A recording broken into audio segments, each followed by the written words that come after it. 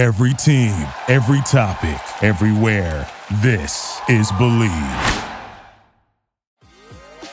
On today's episode of the Believe in Chicago Sports podcast, we'll break down the Bears' first loss of the season as they lose in boring fashion to the Colts. We'll then talk about the Sox and Cubs' quick postseason exit. All that now on episode 8.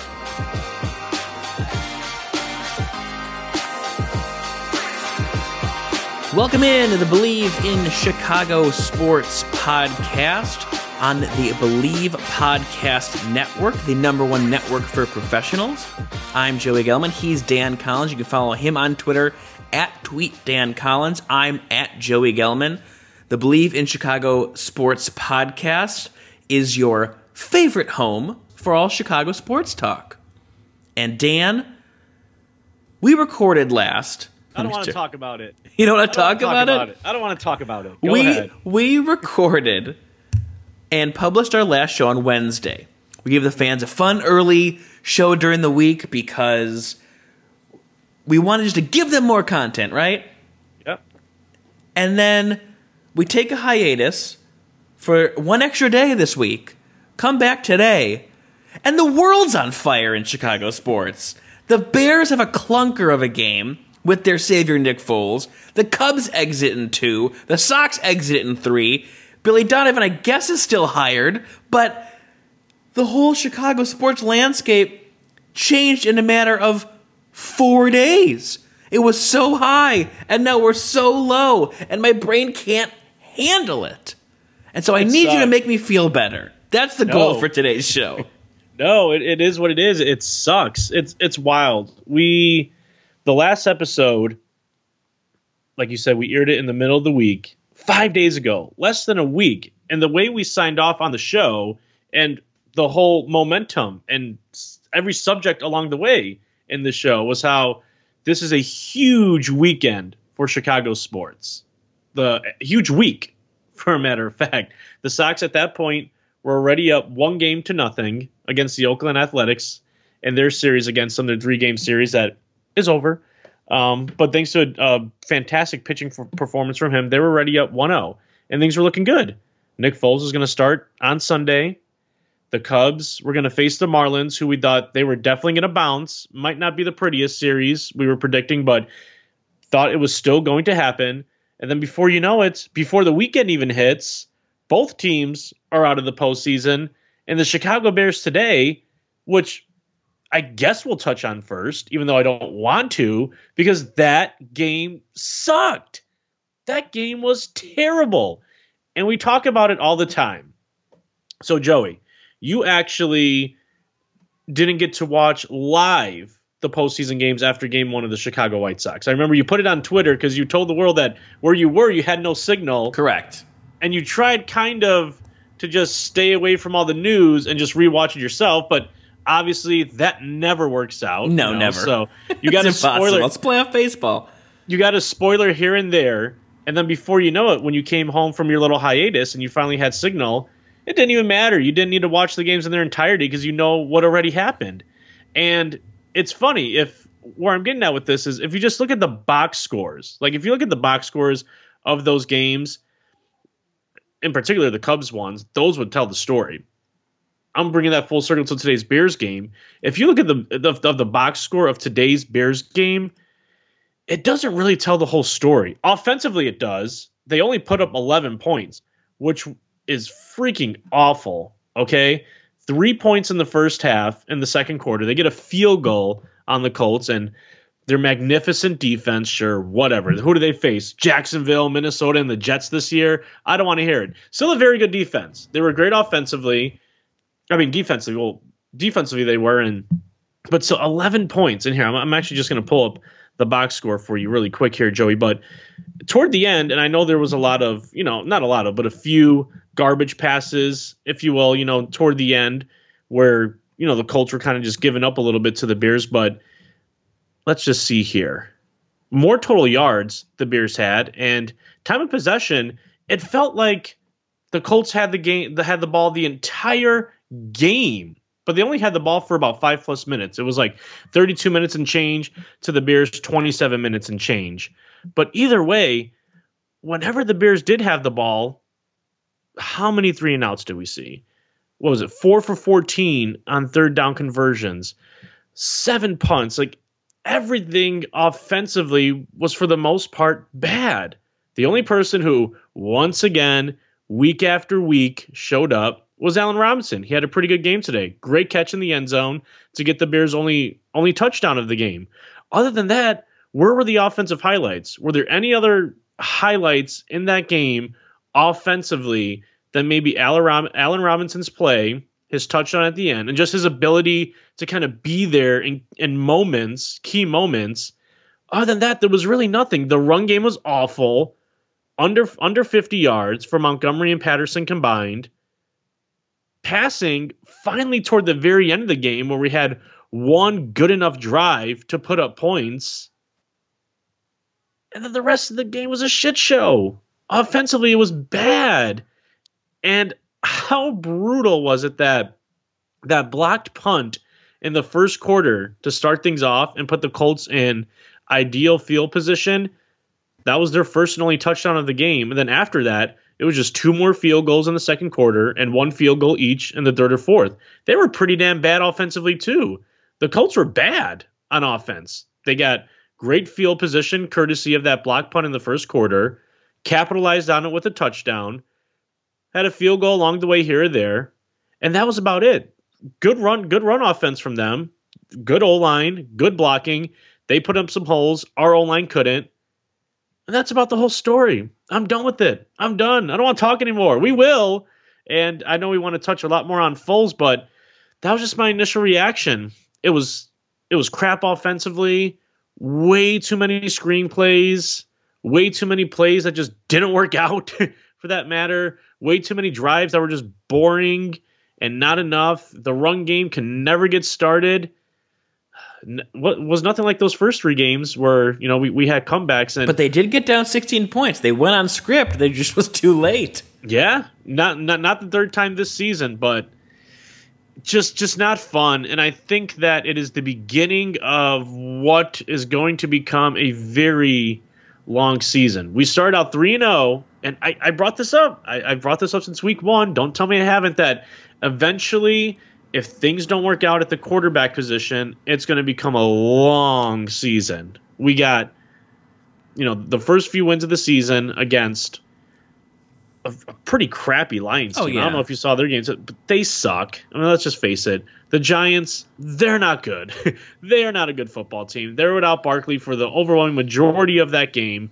The Falcons falconed, and now we finally are facing average to good football teams. Mm-hmm. I wouldn't necessarily call the Colts a good football team, but they do have a very good defense. I know they came in, the stats were showing they were the number 1 defense in the land, which, whatever, that they haven't necessarily faced the toughest competition, but they are still a really good damn defense. For the majority of the day, it seemed like they were only rushing their front 4 and getting very, very good pressure on Nick Foles. There wasn't even a lot of blitzes going on, but yet they were still able to apply pressure and keep everybody else in the back defending. And defensively, they were good.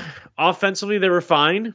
Good run game. Like I said, they created way more holes than our O-line did in terms of the run game. And, offensively, they just had a veteran game manager back there in Philip Rivers, and that's basically all he did. Hung 19 on the Bears, and that's all it took. No offense. Offense. Yeah, I'm trying to figure out where to put the blame today, and everyone. But I'm just it's just there. But there's still a theme here, no matter the quarterback, and it's the Bears' inability to score points. And it's like even the bad teams score points. I mean, Jacksonville, who beat this Colts team, scores points. And you have, again now, a situation where you're going into a half and almost going into the end of this game with only a field goal. The whole point was we're switching to Foles because we're sick of kicking field goals, and you need to score touchdowns. It's getting embarrassing. And you had that last week. It was awesome. It caught everyone off guard. Foles comes in. No one game planned for him. Ta-da! It was a miracle. Today, you have a team that's fully game planned for a whole week, and you mustered 3 points, and then a garbage time touchdown to try to get yourself back in the game. And credit to Allen Robinson. It was an awesome play. But That's unacceptable. And so it comes back to a question of how are you scheming these games? Because you saw today when the Bears took some shots and were able to get the ball to Robinson, get the ball to Darnell Mooney, you had some rhythm, and it was seeing, okay, Foles is able to connect on those deep balls that Trubisky couldn't, and that gets your offense kind of going. But then you keep getting stuck. Or you have Anthony Miller that can't seem to find his hands again this year, who is another big draft pick you traded up for that may be a bust, because he's all there from an athletic perspective, but he can't put it together and he keeps dropping the ball. You can't do that, and one cost him a turnover today. So it's just really frustrating to see, and you're trying to figure out who do you blame? And I know I just said that before, but it's really a big question because it's been quarterback, and now you go, okay, well, where does Matt Nagy stand in this, where he's scheming a game plan that just simply isn't working? And when you kind of had to coach on the fly last week and put in Foles and try to come back and win, you did it, but when you try to build an offense around it, Nagy goes back to his crutches, and it's those little plays, it's those dink and dunks, it's those screeners, and the Bears aren't set up to do that as well as the Chiefs would be. Well, you can do it if you have an offensive line. I mean, that's a whole other topic. Right. But they don't have that. And you sit here kind of stuck of, well, crap, like you played Tom Brady on Thursday. And that's going to be interesting to say the least. What a quick turnaround. Are you excited? Are you excited to watch that game? I am. I get to see TB12. Yeah, I'm excited to watch any Bear game. I just hated the feeling today of being bored. Like, you wait all week, and you're sitting there, and you're like, what the hell's going on? Like, I'm glad you were bored, because I was aggravated. Well, I was pissed, but I was just straight up bored. It was like there's nothing going on. Every week they're in a league that is not the NFL, and they're here, and the other teams are here, and they're not scoring points. Like, when you watch the red zone highlights of the touchdowns all day, they're not on there. Or the back to football promo that they made this year, like we've defeated, well, no one's defeated the virus, but their MO of like, we're getting through the virus, here's all the teams, football's back, and all these people singing and dancing. Their highlights are Eddie Pinheiro running on a field after a game-winning field goal, not anything else. So that's all they had. Yeah. So, I don't know. I'm angry. I'm bored. This is not a good place for Joey to be. Well, it's funny because angry Bears fan who's bored because offense is doing nothing. Where have I been a part of, and heard about that before? The entire existence of the franchise. That's where I'm coming at, and I'm just gonna be a huge Chicago sports fan, Bears fan meatball right now, because you say, who do we put the blame on? Ladies and gentlemen, it's that simple. It's been the same thing since we drafted Mitch Trubisky. Thanks to Ryan Pace, we don't have a quarterback. We don't have a quarterback yet. Don't know if Foles is going to get a little better than his performance today. He didn't have a great outing today by any means. I know he came in and he was the savior against the Falcons. His first week as a starter and trying to get used to the offense, which, by the way, if he's the better guy, I'm so happy that Mitch Trubisky had the first few games of the season for damn right nothing, just to finally, when Nick Foles could have had that, when Nick Foles could have had this working out the clinks and the clanks against the Giants and the Falcons and the Lions. I mean, he did against the Falcons in the second half, but I wish he could have had those to warm up and get those clinks out against those opponents. Whatever. Didn't happen. That's all water under the bridge. Going back to answering your question, thanks to Ryan Pace, where we are today, the Bears don't have a quarterback. It's that simple. Nick Foles isn't your quarterback. He's not your quarterback of the future. And I'm not saying that just in this heat of the moment reaction of today, even though everybody's going to say that's exactly what this rant is about. But he's just not it in terms of he's a gap filler, right? We all know that. Exactly. We knew that last week. We knew that last week. And hopefully he does get better. And hopefully he could just be competent and he could get into a rhythm with this offense and he could be a game manager plus maybe a level or two up, but that's probably what his ceiling is. That's just what it is. AKA, we don't have that guy yet. We don't have a true quarterback that you basically design your whole franchise and team around. We just don't have that yet. We don't have a quarterback, thanks to Ryan Pace. Matt Nagy, he also gets a lot of the blame as well because he's this offensive genius, and we still haven't seen it yet. He had a great year one. The league didn't necessarily know exactly what he was going to throw out. He had a lot of cute plays, little fun on offense here and there. NFL and the league adapted to him last season. He hasn't adapted back yet. So, all the way from the top of the chain, at GM, the man calling the shots or getting the team in here, didn't give us a quarterback, hasn't found us a quarterback yet. We don't have a good enough quarterback in an offensive powerhouse of a league. I'm tired of hearing every Sunday how, for the first 3 weeks of the season, the NFL is setting offensive records again. Just almost every offensive stat, for the first 3 weeks. It's almost like when you look at MLB and they're like, the home runs are up, the strikeouts are out. When you turn to NFL, like you said, the offense is up, the touchdowns are up, the points are up, and then you have the Bears who score 11. Or you have the Bears who put up a field goal or whatever, against the Giants. What was it, like 3 or 6 they put up in the second half against the Giants? Right. Like, come on! That's what you do in the second half against the Giants who can't do anything because they just lost Barkley. And then now we come to today, we scored 3 points in the first half. And thankfully on our last drive, score a touchdown and get the 2-point conversion to give us 11 total points when points are not only going out the roof this year, but have been going out the roof offensively just in the whole league. It's just absurd. And like you hear all these analysts and everybody talking about it. Why do you think the league is just points crazy all of a sudden? We know the rules and this and that. I'm watching the Bears. I don't know what anybody else is seeing, but my attention's on the Bears, and we're not scoring any points. We don't have any offense. So, I don't know, 269 total yards, which, funny enough, today is only 20 less total yards than the Colts. So that's why it was such a snooze fest. But let me just hit on this more, too. 186 passing yards for the Colts. I mean, they didn't do much on offense in terms of the passing game. It was very just game management. Any other quarterback and offense, they would have been blown out. Yes, but the thing was, while the Bears, on paper, you look at it, they only lost by 8 points. Never once from the opening kick did they have any type of control of the game, you felt. Ever since that block punt, and then the Colts had it, in Bears territory, and they put up the touchdown, they never looked back. I know they were only up 7 at that point, and the game had just started, but never, ever did you feel like the Bears were in control of the game? The Colts were in control the entire time, even though they only had such a small lead. When they went up 13-3, and it was 13-3 at half, it felt like the Bears were down 25. Tell me it didn't. And then when they put up a field goal, the Colts put up a field goal to go up 16-13, and you felt like the Bears were down 4 touchdowns. No, it absolutely did. You felt like it was over. Yeah. That's how futile it was. And I'm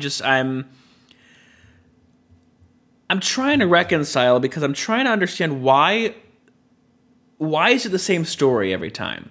Why is it the same story from the last time they made the Super Bowl or the time before that when they won the Super Bowl of the defense is bailing you out and the offense can never get to that level that the defense is at? And I understand it in maybe a different era of, like that's kind of how the game was played. Yeah, kind of. Yet there's, the greatest quarterbacks of all time, Montana, Marino, and those guys were doing it then. But it's now 2020, and the entire league is that. And you don't have it. You just don't score. And I don't get how many more years we can sit here and waste decently good Bears teams and a good defense for the sake of an offensive experiment that just isn't working. And even on the broadcast, they were trying to make excuses for the offense and trying to be like, well, Foles hasn't really played a lot. And the Bears have a new coordinator, and it's Bill Lazor, and it's Juan Castillo on the offensive line, and Matt Nagy, and and DiFilippo, and they're all in this room. Shut up. I'm so tired of the excuses. These guys should be ready to play. I don't care what the circumstance is because everyone's in the same circumstance. Nobody had the same preparation you normally have due to the virus this year. Foles had 5 red zone drives the week before. Exactly. So this whole trope of there's newness and this and an experience, it's like, It's the NFL. Like, I'm done with that. That's not a real excuse. You got to be ready to play. And to keep coming out with halves where you garner a field goal or 2 field goals is unacceptable. And a lot of that today had to do with the inability to have a run game. I know they had 27 yards. And maybe I was wrong in assessing the importance of Tariq Cohen and how that affects them moving forward. But doesn't matter. You have to adjust. And I feel like this is the same thing when Trubisky was under center. It's this idea of Matt Nagy has a script. And if that script goes away, he's lost. There's no ability for him to adjust. And you saw it today where the running game was gone, and they had no other way to kind of build around that and rebuild an offense to make them even just one-dimensional but multi-dimensional, and they could never adjust. And you sit here, and like you said, it's supposed to be an offensive-minded head coach. You finally did it, and you're sitting here with 11 points? 3 for the majority of the game? I mean, come on. There's something really unsettling about the idea, because it's been mentioned a lot that what you just said about Matt Nagy, and if his original plan goes out is failing, it's like, what does he do? Which, as a head coach, I don't want my head coach to, if plan A doesn't work, like, you better have all the way plan Z3. Like, you have to, you know what they say about the best laid plans? They go to shit. Come on. Like, you have, I get that you want to go in with a game plan. I get that you want to go in and you want it to work. If it doesn't work out, adjust along the way. Right. That's what halftime's all about. If you notice it, you need to make adjustments as you go along.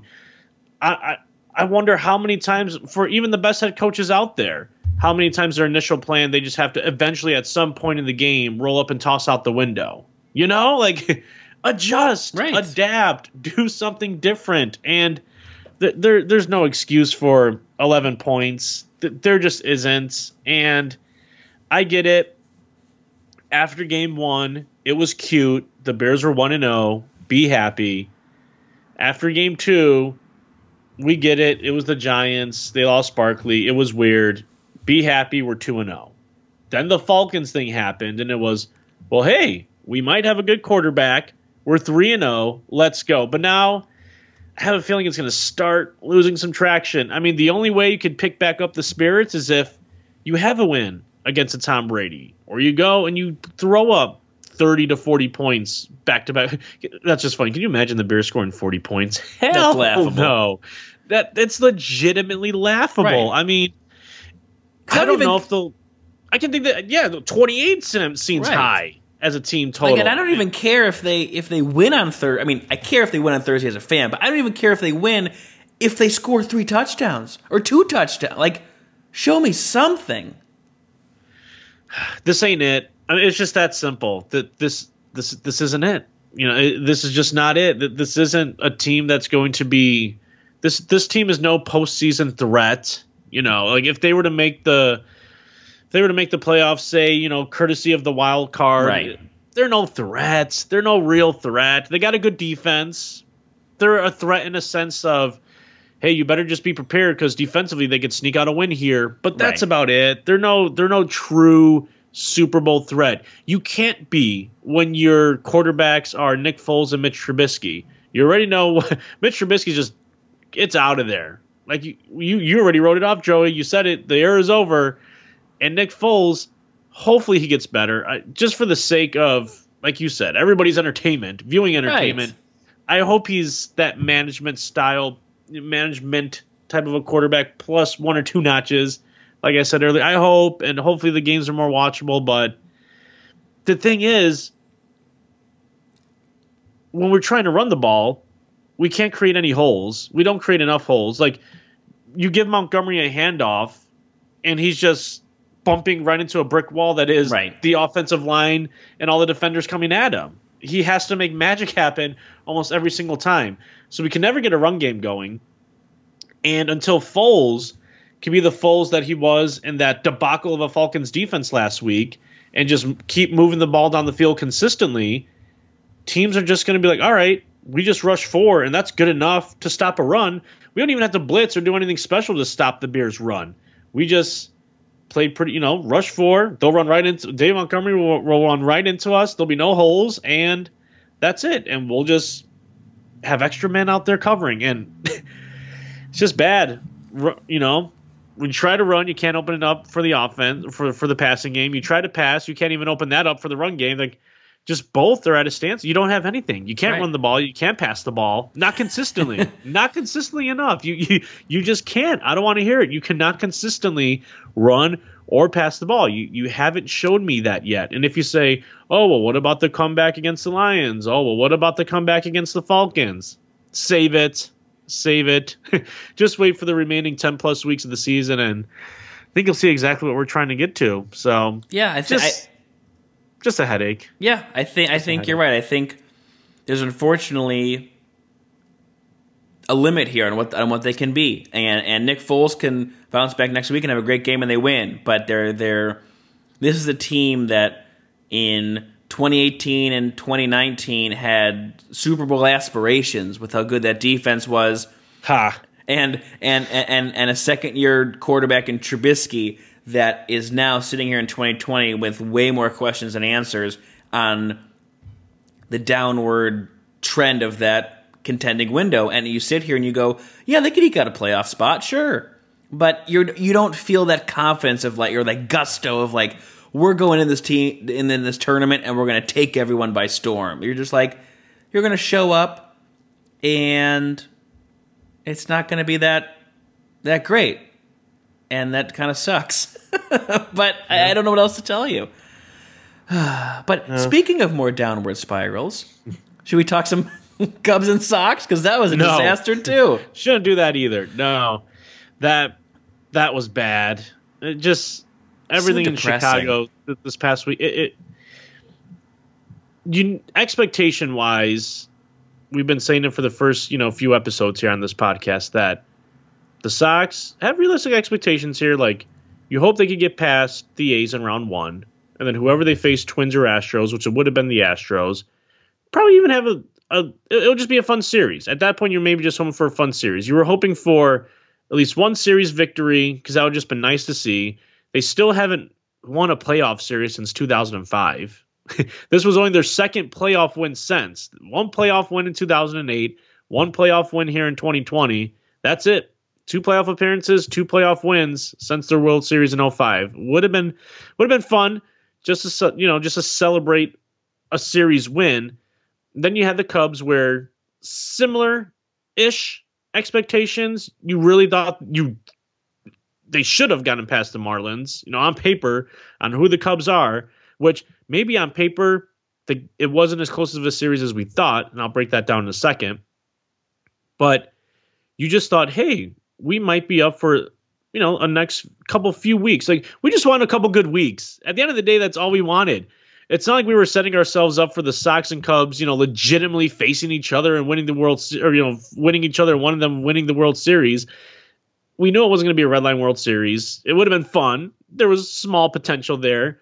But it wasn't like we legitimately thought that was for sure going to happen. Or it wasn't like we thought because Nick Foles came in and he's the new Bears starter that he's going to ride them all the way to the Super Bowl, even though that would have been nice too. We literally just wanted a couple fun weeks. We wanted Nick Foles to beat the Colts this week. We wanted the Sox and Cubs just to win the wild card series. And you wanted to go into next week watching the divisional round with the Cubs and Sox in there. And going into Thursday's game against TB12 and the Buccaneers, thinking, we just beat the Colts. We're 4-0. We just wanted that. Just a couple weeks. But now you're going into, Thursday Night Football down. You're going into tomorrow with neither team, Sox or Cubs, playing a playoff game. And just kind of not what you really wanted. But, like you said, it's just kind of killed the vibe and the buzz in this town a little bit. And when I mentioned maybe on paper that the Cubs weren't as much as the dominant team against the Marlins, look at this stat, Joey. This stat's going to make you puke. Since the 2016 Cubs postseason, Baez, Rizzo, and Bryant, you've probably seen the stat. This is in postseason play. In postseason play, those three guys, I'll say it again, Rizzo, Bryant, and Baez are combined 19 and 142. They are 19 for 142. That is a batting average, if I do the math right, of 134 combined postseason batting average since the 2016 postseason. Less than 20 hits and over 140 at-bats for Rizzo, Bryant, and Baez, batting well under 150 since the 2016 postseason. Since the 2016 postseason for the Cubs, 0 playoff series wins. I was just talking about with the White Sox. They haven't won a playoff series since they won their World Series, nor have the Cubs. It's weird. Post 2016, they haven't done anything in the playoffs. Well, they made the NLCS in 17, though. I'm sorry, after 17. You're right. Yes. So after 2017, they haven't won a playoff series. You're right. But after 2017, haven't won a playoff series. But after 2016, it's still the stat of 19 for 142. Oh yeah, with 51 strikeouts, it's miserable. Yeah, it's just I don't shocking. understand that. Yeah, it's crazy. It's what do you do now? I don't know. It's weird to think that I never would have thought, say, a few seasons back, say 2017, 2018, I never would have thought that by 2021, I would officially think the Sox have a better 5-year window than the Cubs. Like, as of today, the Sox might have a better 5-year window, more optimistic 5-year window than the Chicago Cubs. I never would have thought that, because when the Sox were starting the rebuild, they said, 2020, that's probably going to be the year where we contend. And it was. This was the year they contended. They were in the postseason. They contended for a World Series title. They did. But I never would have thought that after the 2020 postseason, they would be set up probably for a brighter future than the Cubs. It just sounds weird to say that. Yeah, it is weird. There's a sense of hope on the south side, and now a sense of hopelessness on the north side. And it's like, but followed up by quantitative data. Not just a feeling. Like, you look at the postseason numbers that we just ran off, and you see what the Cubs have done in the postseason the past few years, and it's quantifiable. Right, but what's to tell you that Moncada, Abreu, and Anderson don't have that same stretch in the next 3 years? I have no idea. Correct. You're right. But you're right. There's evidence, clear-cut evidence, to where I sit here and I go, I still, am a Chris Bryant fan. I said that on the show last week and the week prior, and he had those good 2 days, and it was awesome. But now there's a reality here, and I can eat my own words. I will do it, but it's the idea of now you sit here and go, okay, what the hell do you do now? Because, and the guys at The Athletic said it perfectly. I apologize, I'm forgetting who the writer that said it, but 2016 was supposed to be the year that the dynasty begins. And it's turning out that was the peak, not the beginning. And that's a difficult reality to swallow when you look at what this team was supposed to be. And when you have your main three in Baez, Rizzo, and Bryant, again, whiffing in the playoffs. They all went 0 for 4 in game 2. That elimination game, all 3 of them went 0 for 4. Yeah. And you sit here and you wonder, where do you go? And you question this idea of these guys obviously were incredible raw talents and came up through the minor leagues and built themselves into who they were, and the Cubs, to their credit, revamped their system to make them who they are.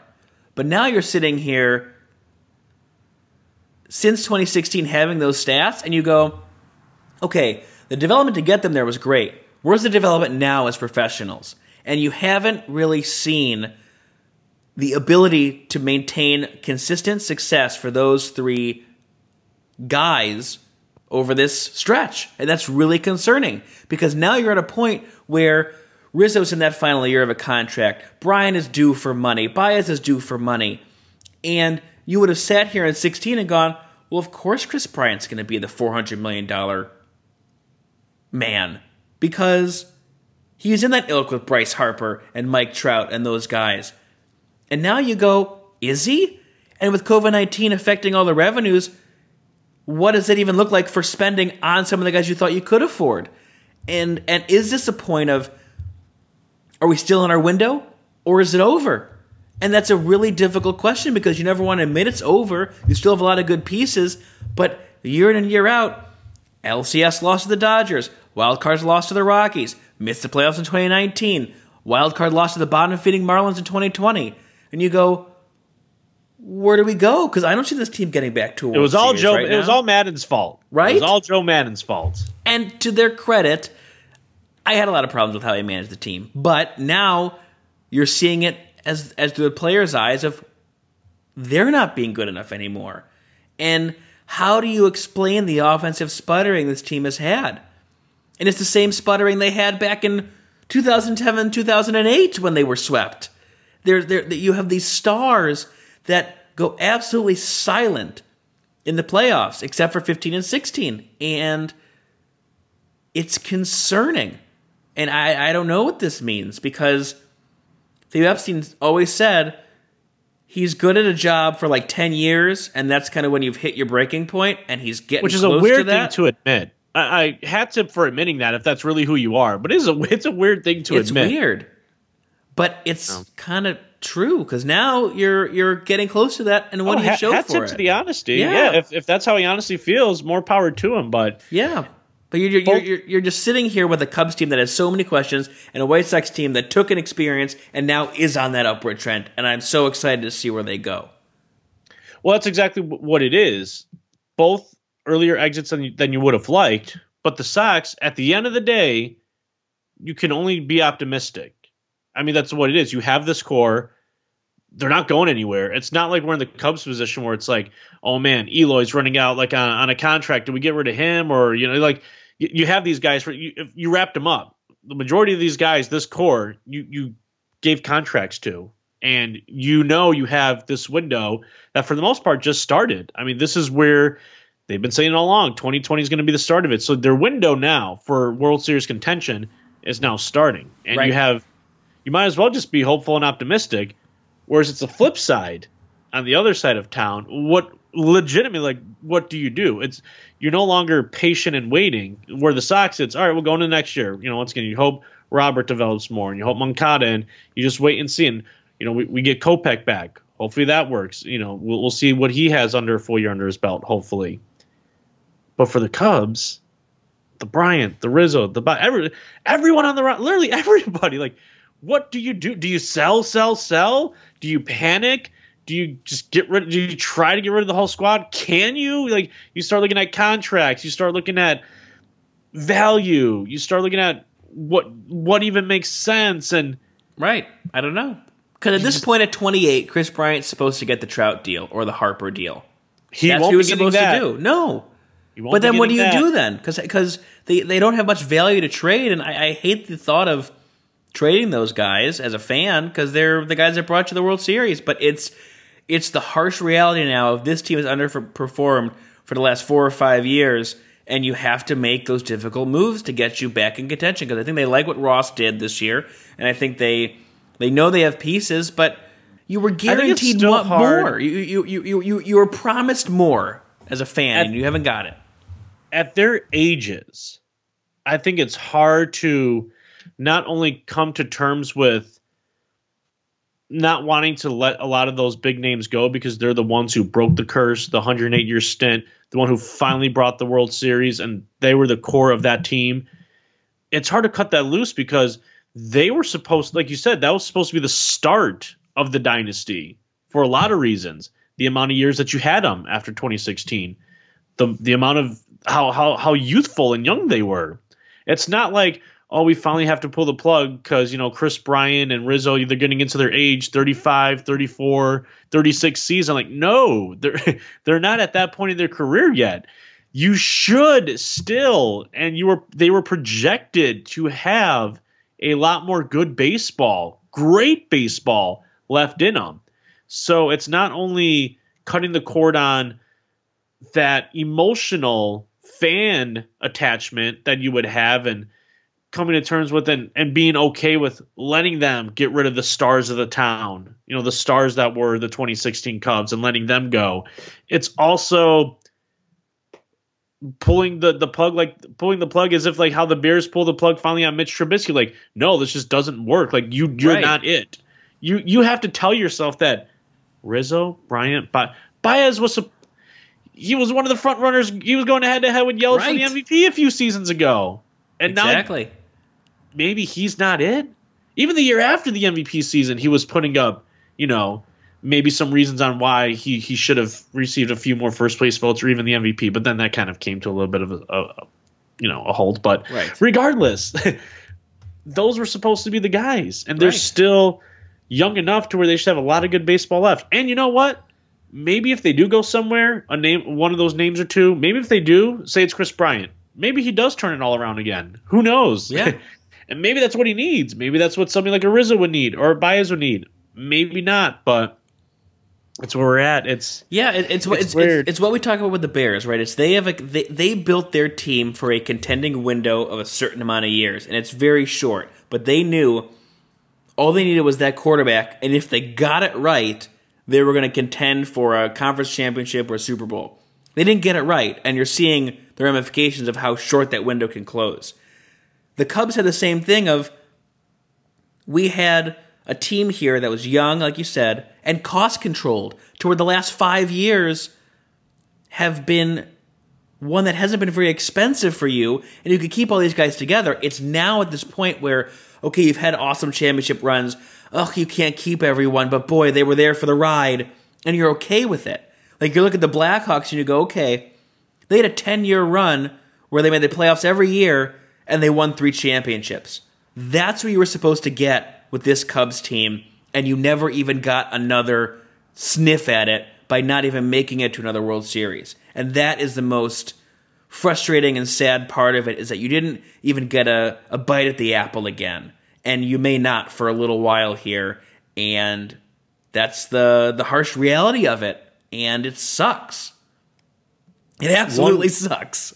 One run in 2 games. Where are they learning how to play offense? Are they consulting with the Bears too much? They are. What is? They're literally the baby Bears. One run. Well, they are the Cubs. Games. That's actually factually accurate. Yeah, I mean, I guess so. And Darvish goes out there. Hendricks went out. They both give you, especially Darvish, give you a hell of a performance, and that's what you got. I don't know. It was a fun show, Joe. It was a fun show, Joey. This was great. Man. I love talking crap offense on the football field, on the baseball diamond. Well, but there was some good offense because Tim Anderson had a good series. 9 hits in 3 games. He did. I mean, he showed out. He is something special, and that is, if you want to get any little bit of optimism, or if there was anything fun this past week in Chicago sports, I guess it was that. It was Giolito, going perfect into the 7th inning. It was Tim Anderson showing up. It was, even Jose Abreu had a good game. We saw some home runs, TA with the bat. After that, things kind of fell off a little bit. No, it was bad, but there's just one thing you have to remember with at least the White Sox is, okay, hopefully it's just better moving forward. They got their playoff experience. Tim Anderson, I mean, what the hell? He's the best shortstop in Chicago. Isn't that weird? He is. Right? Can't argue otherwise. Well, that was supposed to be Addison Russell. Oops. Or maybe it could have been a Gleyber Torres. Don't go there. Just the names that you could. It's wild. Jimenez, Torres. But that's it, right? You gave up all that for this 5 years. 16, 17, 18, 19, 20, 21, whatever. And it's like, is that 5? I can't do math. 17, 18, 19. You know what's weird? You know what I mean? You gave up all that for this window, and then you may have only one thing to show for it. It's funny you bring that up. Imagine if you don't get rid of Torres, you don't get rid of Jimenez, and maybe because of that, let's just, we'll try to rewrite all the history. maybe you don't win that 2016 World Series. Maybe you don't, but you still have a Torres, you still have a Jimenez. Maybe you also don't do the funky trade with Quintana because you don't think you're that close to it yet. I don't know. it's weird to think that maybe potentially you could have had more, or at least one or more series if you don't. I don't know. It's weird. I think everybody goes, "Oh, it's all worth it because we did win the one." You maybe could have won more if you didn't do that, though. You maybe could have won more than one. I know. It's you know. The last thing I'll say on that, I think the Gleyber Torres thing is brutal, but it's worth it because it got you a World Series. It's the inability of the Cubs to develop pitching that cost them Eloy Jimenez. Because then you had to trade for Quintana, who ended up being a 3 or a 4 at best, and you gave up one of your best prospects. Cease could have been that. And Cease could have been a 3 or 4. Exactly. If you develop him properly, he could have probably been a 4. That's the one that kills you because you weren't able to develop any pitching for almost a decade, and you had to trade for almost all of it, including Hendricks, who you developed into a good player, but that was on the professional level. And that's what kills you now, is you lose a Jimenez, you lose a Cease for an average starter that you never had to do. Right. For Q, that's it. Right. So you got Q. I don't know. It's crazy. They got Q, and we ran out of time. That's it. Luckily, fine. Let's wrap this puppy up. Let's get on the next week. Well, you know what? I might as well try to be as optimistic as possible because it's not like these shows, in terms of Bears content, are going to be so much better. You know, we might as well just get used to this, Joey. I'm telling you, the first few shows we did after those 3 victories, lasted. It gave us fun content. I'll give you that, but I have a feeling that here on the Believe in Chicago Sports podcast, in terms of Bears football, which is going to be the majority, I mean, postseason ended for the baseball clubs here in town. Bulls, they'll play again eventually. Come on, we got Illinois football coming up in 3 weeks. Yeah, that's true. Can we talk that on the show? Hell yeah, we can talk that on the show. Why not, right? Sure, we'll dabble with the Illini football, but I don't know, Joe. That was fun. A fun show. Interesting and not so fun content, correct? But thanks for listening, everybody who did. And if you want to listen to us in the future, just go on ahead, subscribe. Greatly appreciated. Apple, definitely catch us there. Spotify, Stitcher, we say it all the time. Wherever you listen to your podcast, that's where you can find us. Listen to us wherever, whenever. He's Joey Gelman. He's at Twitter. He's on Twitter, I should say, at Joey Gelman. I'm on Twitter as well, at TweetDanCollins. This was the Believe in Chicago Sports podcast. Catch you next time.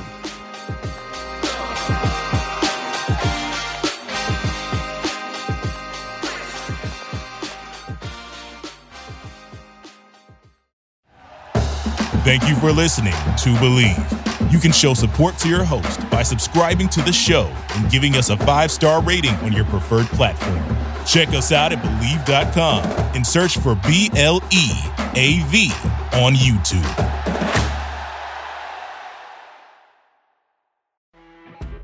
You know when you're listening to a true crime story that has an unbelievable plot twist that makes you stop in your tracks? That's what our podcast, People Are the Worst, brings you with each episode. I'm Rachel. And I'm Rebecca. We're identical twins who love true crime cases that make you say, didn't see that coming, and we hate the people responsible for them. Listen to People Are the Worst now on Apple, Spotify, or wherever you get your podcasts.